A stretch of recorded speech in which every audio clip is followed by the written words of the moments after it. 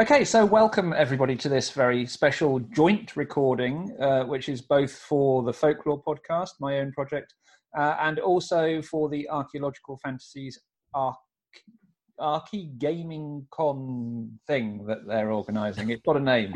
It keeps changing every time I look at the Discord, and obviously we're recording this in advance. So Archeo Gaming Con, organised by Archaeological Fantasies and the Folklore podcast, joint recording of this interview to talk about folklore and archaeology in gaming. And that could be any type of gaming depending on your particular desires, but particularly with the people that I have in front of me on my screen here today, this is talking about role-playing games and similar sorts of things. So we have here, well, I'll let you introduce yourselves. Let's start top left on my screen, Mr. Tom, who is over in Germany. Who are you and what are you doing with all this stuff? Hi. Yeah, I'm over in Germany. You might hear this from my accent. And I'm running RPGs for I don't know, close to 20 years by now. Primarily as the storyteller or GM. And I specialized in the realm of the fairies and the changelings and right now folklore. Thank you. And down at the bottom of my screen, the gentleman gamer, Mr. Matthew Dawkins. Would you like to say a little about yourself? Hello, yeah, definitely. So my name is Matthew Dawkins. I am a long-time role player, and also a creator of role-playing games. I write and develop them for various companies, mostly for Onyx Path Publishing, though I've worked for Chaosium, White Wolf, Green Ronin, and a bunch of others too. And yeah, my go-to genre is horror. Especially, I take a lot of enjoyment out of the folk horror, which is why I'm here, when we've got a historic basis for what we're doing. So yeah, delighted to be here. Thank you both for taking the time. Folklore is, in essence, in many ways, I guess, about storytelling, isn't it? When you look at the early transmission of folklore, then it was very much oral transmission. It was stories around the campfire. It was how beliefs were passed on, but it was also how people learned and how traditions and superstitions passed down as well. And I think probably for me, a good role-playing game is one that doesn't worry so much about the mechanics, but focuses more on that storytelling aspect. Do you think that makes a strong game? Well, I'll chime in immediately. So that's an interesting question, because you're of course going to get different views depending on the type of role player, none of which are wrong or right, but I think when it comes down to taste, speaking for myself, yes, I prefer a game with a rich setting, with a lot of story hooks that the storyteller, director, GM can pull on, and hopefully the players can as well, because it provides a certain sense of immersion for the people participating in the story in the game, whereas mechanics often can get in the way of said immersion if a game is too mechanically heavy.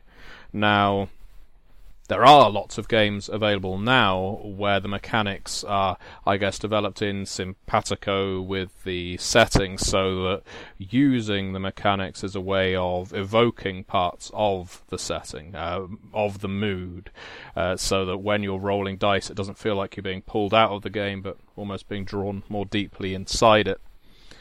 So there are certainly plenty of games where it does work, but I think the traditional view of role-playing is that when it comes time to roll dice, everyone kind of stops what they're doing. They roll the dice, they start counting numbers, and then, I guess to use the Dungeons and Dragons example, because why not go there first, you then say how many hit points you've knocked off of a target, rather than you've brutally lost your arm in the tree that you were just plunging your fist into. That's more of a Flash Gordon thing than anything else, but it could happen in folklore too. So yeah, I completely see the point, but for me, setting is more important, but mechanics are by no means disposable. Tom, you've run various campaigns of which I've taken part in a couple, and I've heard more through your work with Red Moon role-playing and podcasts like that, for example. And I think you favour this approach too. Is that true to say? Yes, very much. The dice rolls, I like to think of them as an action of engagement of the players.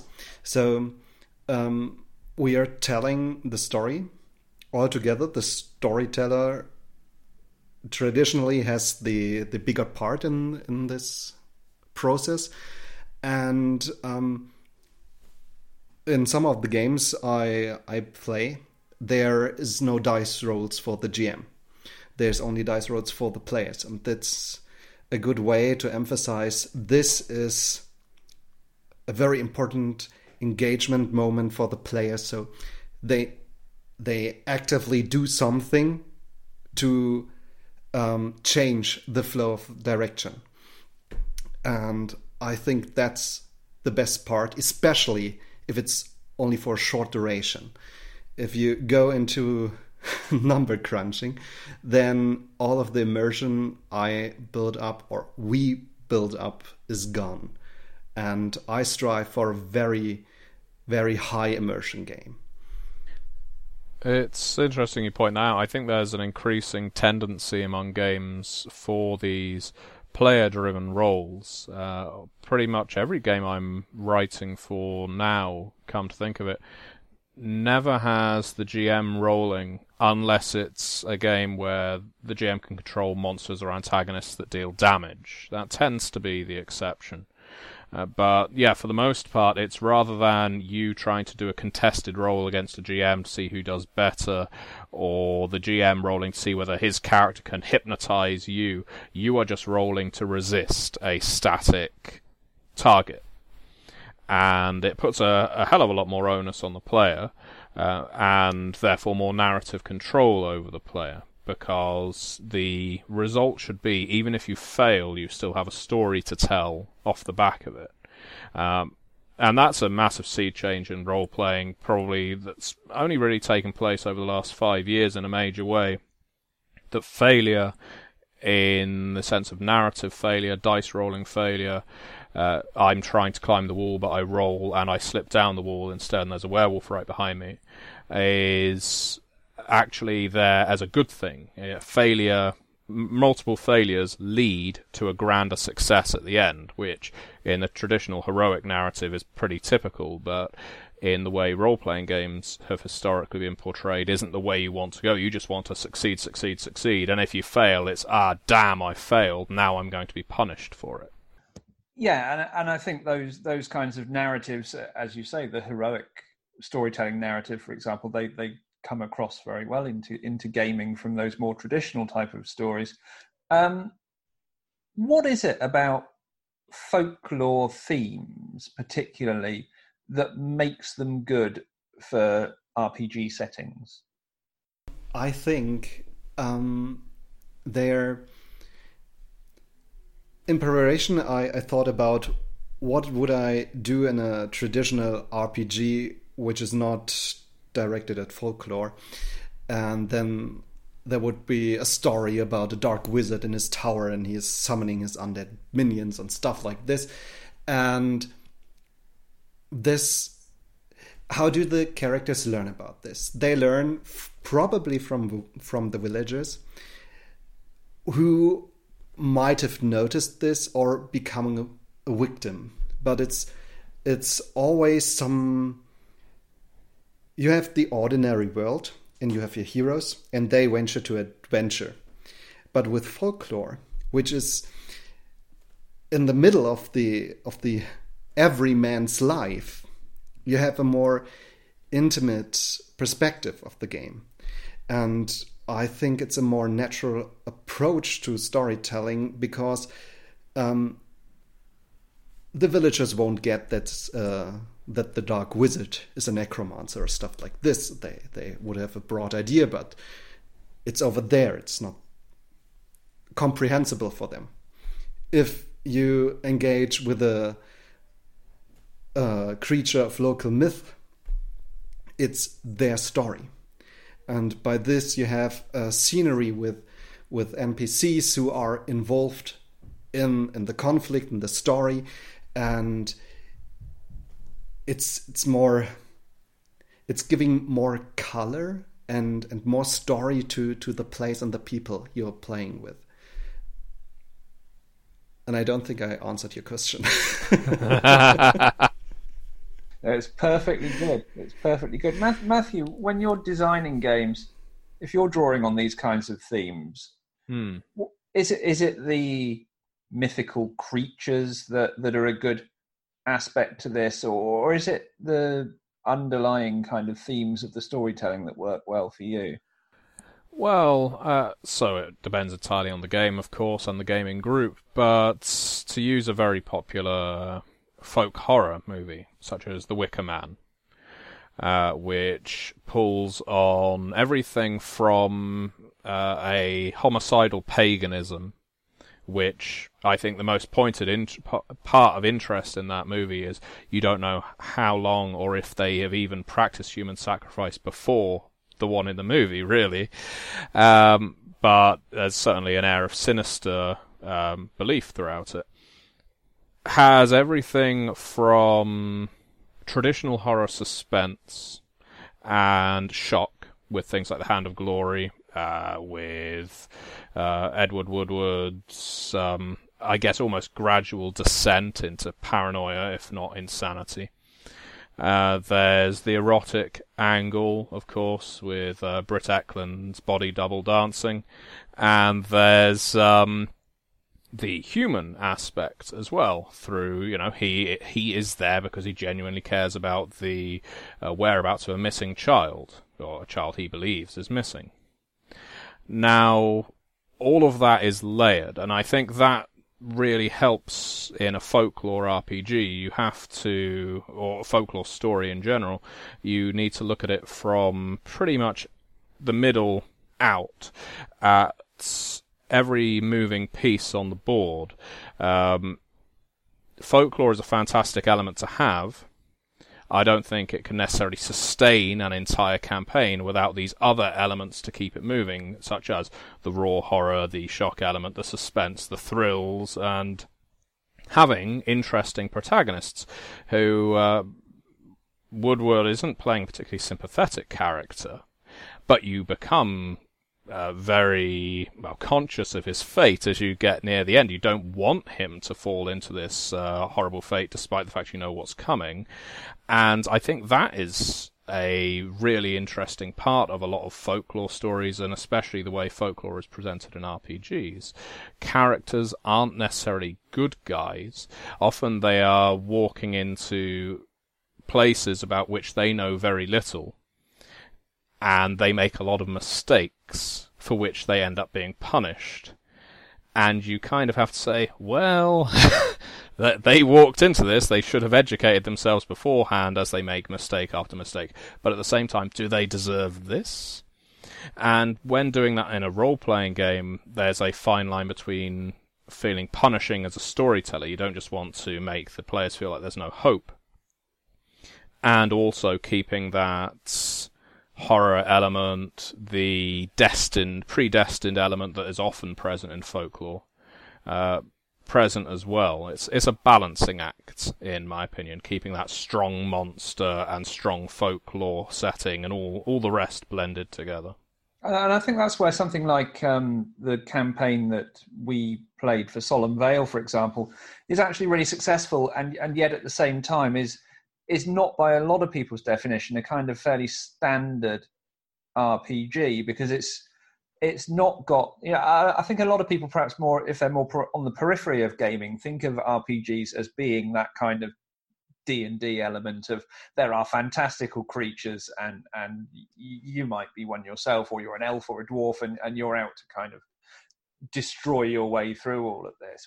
Yeah, kill monsters, take their gold. I would hazard that even most Dungeons and Dragons groups have moved on from that somewhat, but it doesn't mean the perception isn't there. And I think most people's first-time games, if they're running a game for the first time, is going to be to look at the book and see what's most clear. And the clearest points in a game like D&D or a traditional game are, these are evil, you are good or neutral, therefore you're best off just wiping the evil out and taking what's theirs, maybe to give it back to the community, maybe to enrich yourself, but it's a very black and white view. Whereas, as you say, games like Solemn Veil, I would say even Call of Cthulhu has a certain nuance to it, but because the great old ones are cosmically evil, you still need to oppose them. You're not going to succeed by sitting down and doing nothing. Yeah, that split between good and evil is an interesting one as well. Tom, you like Changeling the Lost is a favourite of yours, and one that you work with a lot, as you said earlier. And when we look at creatures such as the Fae, sometimes we can't even say for definite whether they're good or evil. People aren't sure in folklore sometimes whether the fairies are good or bad. And depending on where you are, perhaps in the world, they might be one thing or they might be another. And that adds an extra interesting element. What is it about that aspect of folklore, and in particular about running a campaign in a setting like Changeling, for example, that appeals to you? I think we have to differentiate between editions. They shifted a little bit in second edition from fairies are a mythical force of nature, and by being these more or less godlike creatures who live from conflict, and they simply need engines for this conflict, so they take away mortals and reap them for their emotions and their stories. That's how they, or how I think they are working, and so you can't put them into an alignment other than they are themselves, and they only think about themselves. In second edition, it's a more psychological approach, and they are evil. They are horrible persons who go for the suffering, the true suffering of their victims, and they are vicious and very selfish.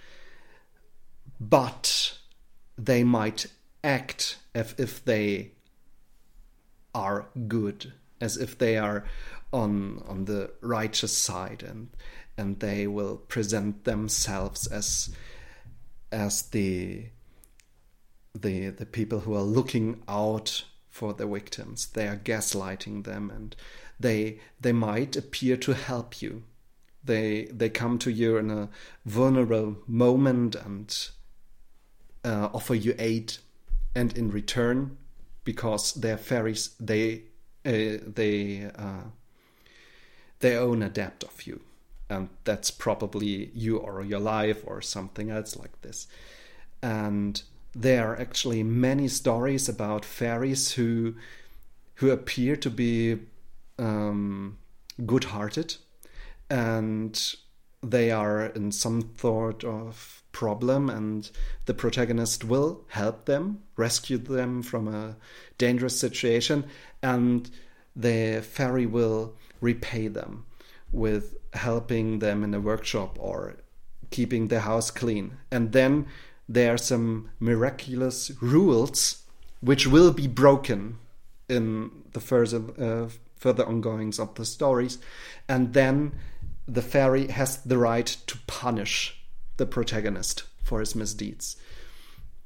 So they turn it around. They always turn it around to make it the fault of the mortal, and be horrible persons. So that kind of unpredictability in the narrative, I guess, is something that makes it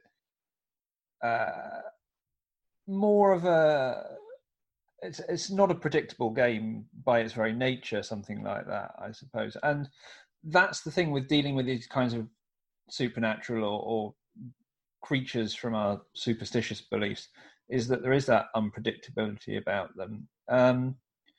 Matthew, what have you worked on that is particularly strong for you as far as these kinds of creature-based games go? I mean, I suppose something like Vampire the Masquerade is very rich in its background that it can draw on from these kinds of things, but does that necessarily make it one of the better ones? Well, I think there's a lot of people that do love Vampire and probably would consider it one of the best horror games, but I think by their ubiquity in Vampire the Masquerade, existing in pretty much every city you're going to visit, there will be vampires. They lose some of their allure in the sense of Changeling the Lost. The true Fae are terrifying as well because they are so, as you say, unpredictable, but they're also rare and godlike, and so you're not going to bump into an entire host of them by walking around the corner, whereas vampires, I wouldn't say they're 10 a penny, but in Masquerade, if you go to a nightclub in a World of Darkness city, there's likely going to be a vampire on the dance floor as well, running the club.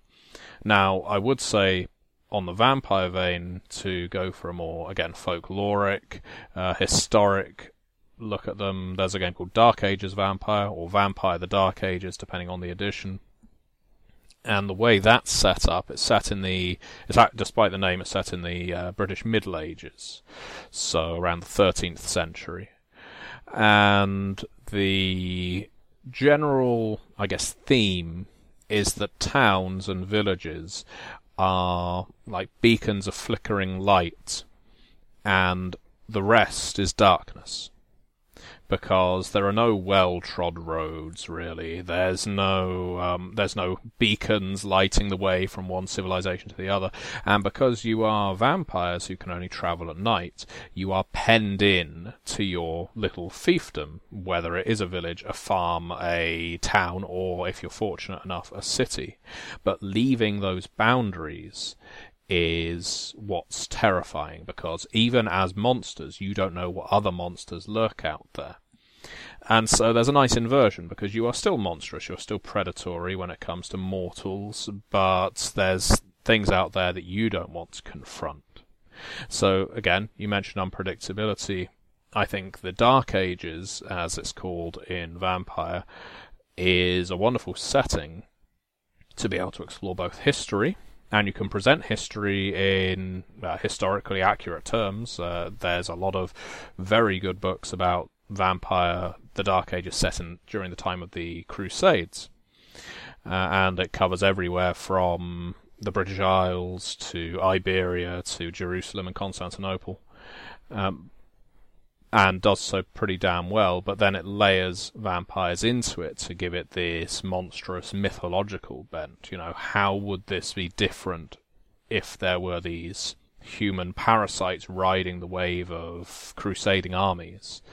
And how would they try and influence things for their own gain? So yeah, I think Vampire certainly has a place for it. There's other monster games as well. We mentioned Call of Cthulhu earlier, and that's, of course, a classic role-playing game, but it's also a classic monster game, with the strange definition of being the game where you never want to meet the monster. I mean, there are other games that do that. It was probably the first to do it. I think the first time it was released was like 1981, which is pretty early in tabletop RPG canon. But the idea being that as investigators, you have to get as close to the monstrous truth as you possibly can without ever seeing or touching the monster. Because if you touch the monster, if you see the monster, you will either go mad or die. Now, that doesn't always happen. It's not every single story, but it's quite a lot of them, especially the early modules for Call of Cthulhu. and it adds that eerie, suspenseful nature that you want out of a story, while also, from a critic's point of view, being somewhat unsatisfying, because a lot of Call of Cthulhu scenarios play out the same way as a lot of horror movies do, where you know for a fact this group is going to get whittled down until by the end evil will triumph. That's especially common these days in horror movies, but Call of Cthulhu very much set the mould for that in terms of tabletop role-playing games.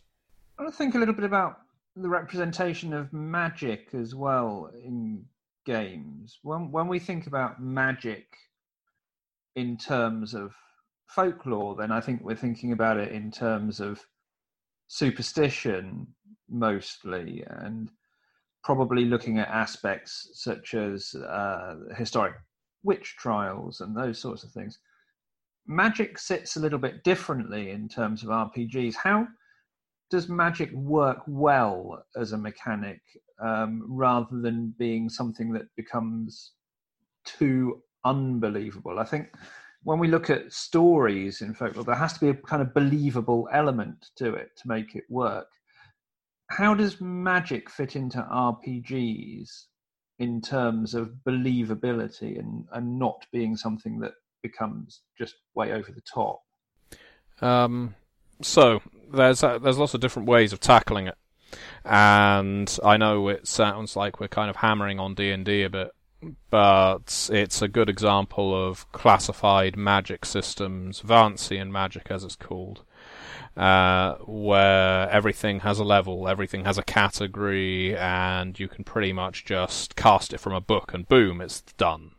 It's movie magic and video game magic, and there's nothing wrong with that, but it's not necessarily thematic. It doesn't feel special when you're firing off a magic missile every single round. It just loses some luster.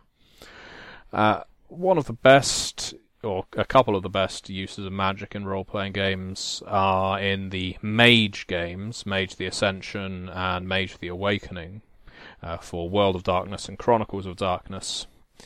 And one of the simplest ways that they are kept, I guess, in check is through a system called Paradox.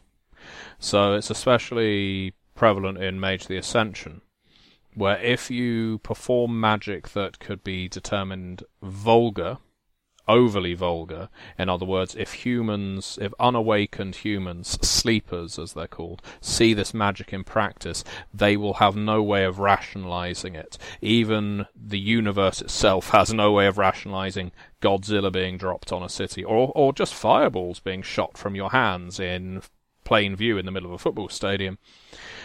So Paradox is like the universe course correcting, and you will be hit with a backlash for all the way up to essentially a black hole appearing and devouring you because you've just done something bad.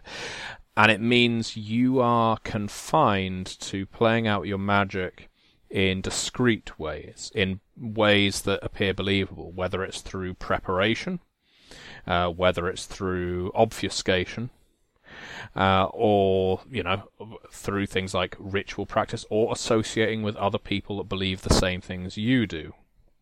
Because when you manage any of these, you can then use your magic in these subtle ways that allows you to change the universe, but only as far as people that can understand your magic understand it. And there's a similar thing going on in Mage the Awakening. They're very good. They're obviously games about playing mages, magic users, wizards, so it's built around that aspect.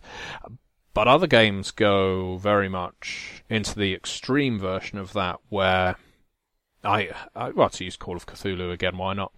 There's a lot of spells in that game that require hours or days of preparation before casting. So you are theoretically supposed to play your character going through the sacrifice that's required to make this incantation, covering himself in chalk dust, drinking the bile of his enemy, and painting a sigil on the floor and so on before he does that. And that makes it become part of the plot. but it's also quite paralysing for the narrative, because it's not really a communal activity. Well, I guess it can be, but it's one of those things that tends to not work terribly well from a narrative perspective. So, yeah, again, there's always a balance to be found, but it's something not too many games manage to get right, in my opinion. Sometimes I like the idea as well of some of these creatures and events and things being on our periphery. And again, this is something we find when we look at different aspects of folklore, is this idea of a liminal place, this kind of boundary state between one thing and another. I recently interviewed Johan Egerkrantz, who is the author of the book Wesen, which is a kind of bestiary of Scandinavian folkloric creatures and history. He's an illustrator by profession, so it's a beautifully illustrated book, but also very well researched. And that was picked up and turned into an RPG recently by Free League, and has just come off of Kickstarter and is going into more general release. And I think, having played that game, that it's hugely successful in the way that it works in this kind of boundary state, which very much draws from some of these Scandinavian folkloric creatures, in that we don't always know that just because they are a creature within the game, that means that they're going to be a hindrance. And sometimes dealing with these creatures is actually, you're dealing with people who are on your side as well as being against you. And most people, when they think of the term Wesen, think of the American drama series Grimm, which again works in a similar kind of way with these creatures that some people can see and are aware of, and other people can't. And for all its folkloric faults, if you like, Grimm was quite an entertaining series. But I think I'd like to interrupt by saying I think Grimm is shite, but do carry on. It can be bad and entertaining at the same time. Oh yeah, definitely. But yeah, I'll take that. But where I think it is successful in terms of the RPG is this kind of element of not actually knowing what you're dealing with sometimes. And I think in terms of a narrative, that's really successful. Tom, you've run Wesen sessions. I've played your Wesen sessions, but you've run them for other people as well. Do you find that particularly good as an aspect to work with? I love it. It's currently my second favorite game, and it's the whole adventure is built around the mystery of the creature, of the Wesen you will encounter, and you have to do a lot of research to find out what is this creature. Will it, even if it's, let's say it's a troll, will it be like the other troll we encountered a year ago? Probably not. It's a different troll. It has its own strength and own powers, and of course its own story, which is the most important part. So I can't rely on it's a troll, we have to bash his head in, because first, you probably can't bash his head in. That's one of the most important mechanics of the game. The Wesens are, in the end, immortal to violence. You have to figure out a ritual to appease them, to set them to rest, to imprison them, or to kill them. And that's a different part of the adventure. How, after I discovered what kind of creature is it, what story is behind it, how will I deal with it, and then in the end, do I want to deal with it, or do I want to deal with another threat which is also looming there? And that's the part I really love. Yeah, I would agree with you. I think that does work really well. Matthew, have you come across the similar examples of these sorts of games where just because there is a creature in it, it doesn't necessarily follow that that means that it is bad? Yeah, definitely. I mean, any game worth its salt should have that. Again, if it just comes down to good versus evil, I think it's a little bland narratively. But hell, let's give D&D a shout out this time, because you pointed out, you might be playing elves and dwarves, and in some cultures, they are, especially Nordic ones, these can be magical and almost godlike and capricious creatures, but in D&D they're presented as quite playable, and in fact there's very much a change on how people are viewing the stereotypical orc in D&D right now. Within the last few weeks, to be honest, there's been a lot of noise online about should orcs always be categorically evil, and I think it's definitely a worthwhile thing discussing, because any staple of fiction like orcs, it's wonderful to see them being discussed, especially if new thought can be brought from it. But I think a lot of GMs have always been presenting things like orcs, goblins, kobolds, what have you, as creatures that aren't just there to hit over the head and steal their stuff. There should always be the moral quandary. There should always be the possibility that conflict will lead to discussion rather than destruction. And there should be the orcs who are just traders who you may want to talk to, who might give you advice because there's something far worse and more elemental in its evil just over the horizon. Whereas a culture may be evil from a human perspective, to use D&D terms, I guess, but it doesn't necessarily mean every single orc within that culture is representative of the worst aspects of that culture. Just the same as you could categorize any person on Earth as not being wholly representative of the nation, culture, religion, what have you, that they belong to.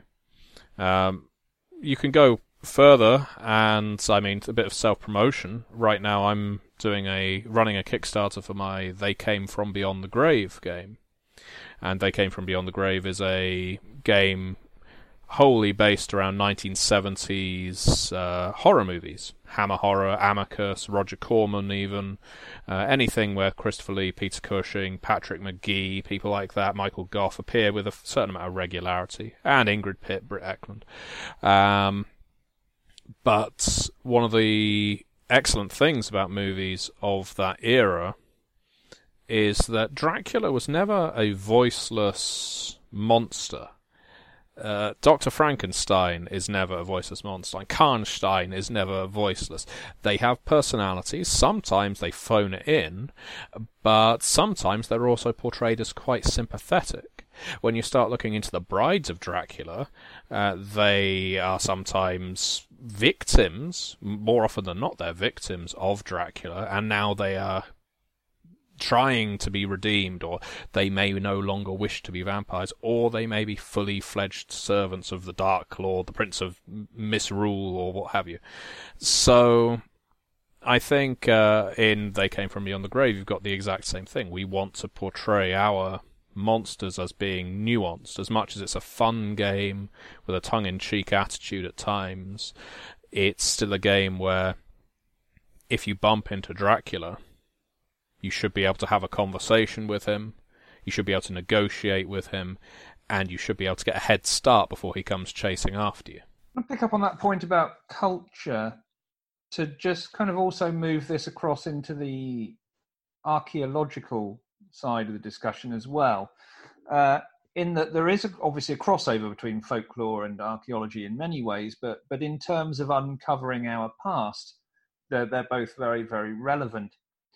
Do you think there are any games that are particularly strong at representing our culture, such that when we move forward in history, we can look back on these games and say, yeah, actually they show the culture in which they were developed? That's a very good question, I think. Because I can definitely think of examples that are bad that you could look back on in 3 decades and think, oof, that was misjudged. But there's also some that are excellent resources that could double as historic textbooks, history textbooks, such as the Steve Jackson GURPS source books. GURPS is by no means I guess it's de rigueur these days to refer to GURPS as a mechanically heavy, flavourless setting, but the whole point of GURPS, the generic universal role-playing system, is it's all of the things that it says in the title. But what GURPS had for it, and still does, is an amazing array of sourcebooks written by experts on a whole ream of cultures. You've got everything from transhumanism to the Vikings. You've got the Celts, and you've got Florence. You've got Mars attacks, all the way through to what it's like to live in a Middle Ages village. And these books tend to be so flavorful and so well written that you can not just refer to them as eminently usable role-playing game resources in any game, whether you're using GURPS or not. They're also brilliant for history, and to look at them and think of, okay, so this is representative of the way experts thought at the time. Times may change, appraisals of certain periods may change, but GURPS presents a lot of very neat little time capsules that you can re-examine and still find use for, even if some of the content is problematic or outdated. That's really interesting. Tom, is there anything for you that sits within this kind of historical setting very well? Not primarily, but I had to think of Seventh Sea, which lends a lot from European history. And after reading about a specific culture from the Seventh Sea universe, I got really interested about Poland and Polish history. And I realized, wow, that fantasy story over there, it's not too different from what actually happened, and that was crazy. So I would say it's probably Seventh Sea for me. That's interesting. That makes these games kind of multifaceted in another way as well, doesn't it? That they become a kind of springboard to being an educational resource as well in some cases. That desire to look into Polish history off the back of that game is a really good example. In terms of archaeology, I can think of obvious settings within other types of gaming. The archeo gaming, in many ways, there are examples like Tomb Raider, to pick probably the most blatantly obvious one, where archaeology is very much represented. Is there anything within RPG settings in which we find it in the same way? Can we think of? I suppose Mummy, in some respects, kind of touches on that area. What do you think, Tom? Have you got anything? I do have. I thought about a German RPG called The Dark Eye in English. Redmond Role Playing did a series on that not too far long ago, and there's a campaign called the Phileason Saga, which is roughly about the story of making a race around the world in 80 weeks.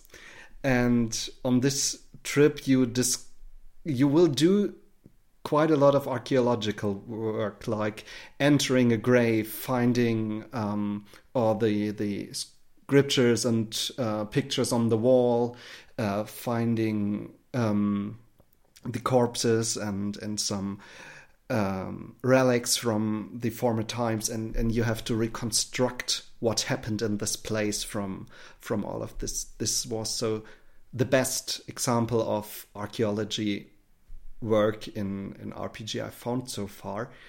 And from there I went to probably dungeon delving in the most broad sense. If you are interested in the history of the place you're truly visiting, or it's just to go there to kill the Lich Lord, then you probably won't do a lot of research. Oh, well, look, we can give D&D another shout out here, surely, can't we? Because it's a dungeon if it's not a piece of archaeology, surely.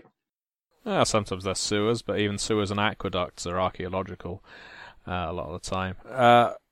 So there are some interesting ones. You mentioned Mummy the Curse. Mummy is a fantastic series for looking back at one's history, especially as it has a certain time-hopping nature to it, where your characters are amnesiac by default, and as they stay awake for longer, they regain memories of their past and the civilization from which they originate.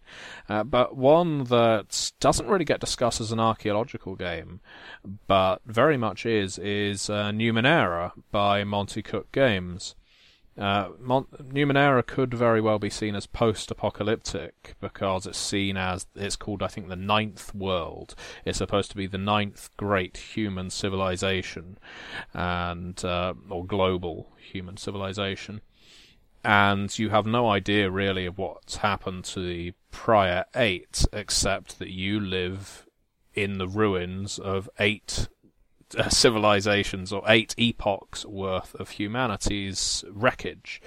And rather than it being a game of picking through the ruins in a very bleak sense, like a lot of post-apocalyptic games are, it's more about reconstruction, delving into history to rediscover lost technologies, to analysing the works of your distant ancestors to find out what your path might be. And it's probably the most optimistic post-apocalyptic game because it's all about exploration. It's all about finding abandoned cities, tombs, temples, and things that, from a medieval fantasy perspective, look positively futuristic. You know, there's a science fiction element to it as well, because your civilization is very much in that medieval come Renaissance era, but some of the civilizations prior to yours reached far beyond where you are now, and you don't know what killed them off, or whether they just ascended, found the rapture, or shot off to a different planet, or all killed themselves in a massive nuclear holocaust. There's stories for every single one, and that means archaeology is embedded in the game setting. Everything about where you are exploring is about history, and I think it does it really well. Just a short add-on. They reward you with experience for great discoveries. It's like the core system for advancement. It's amazing. Yeah, you get no experience for killing things. It is always about discovering things. Excellent. There's some great examples there. I'd just like to wrap this up, looking at the time. We're just about to come up to an hour, with asking you both for 2 recommendations. One of those is a recommendation if somebody is interested in this whole aspect of crossover between folklore or archaeology or a kind of social history and gaming,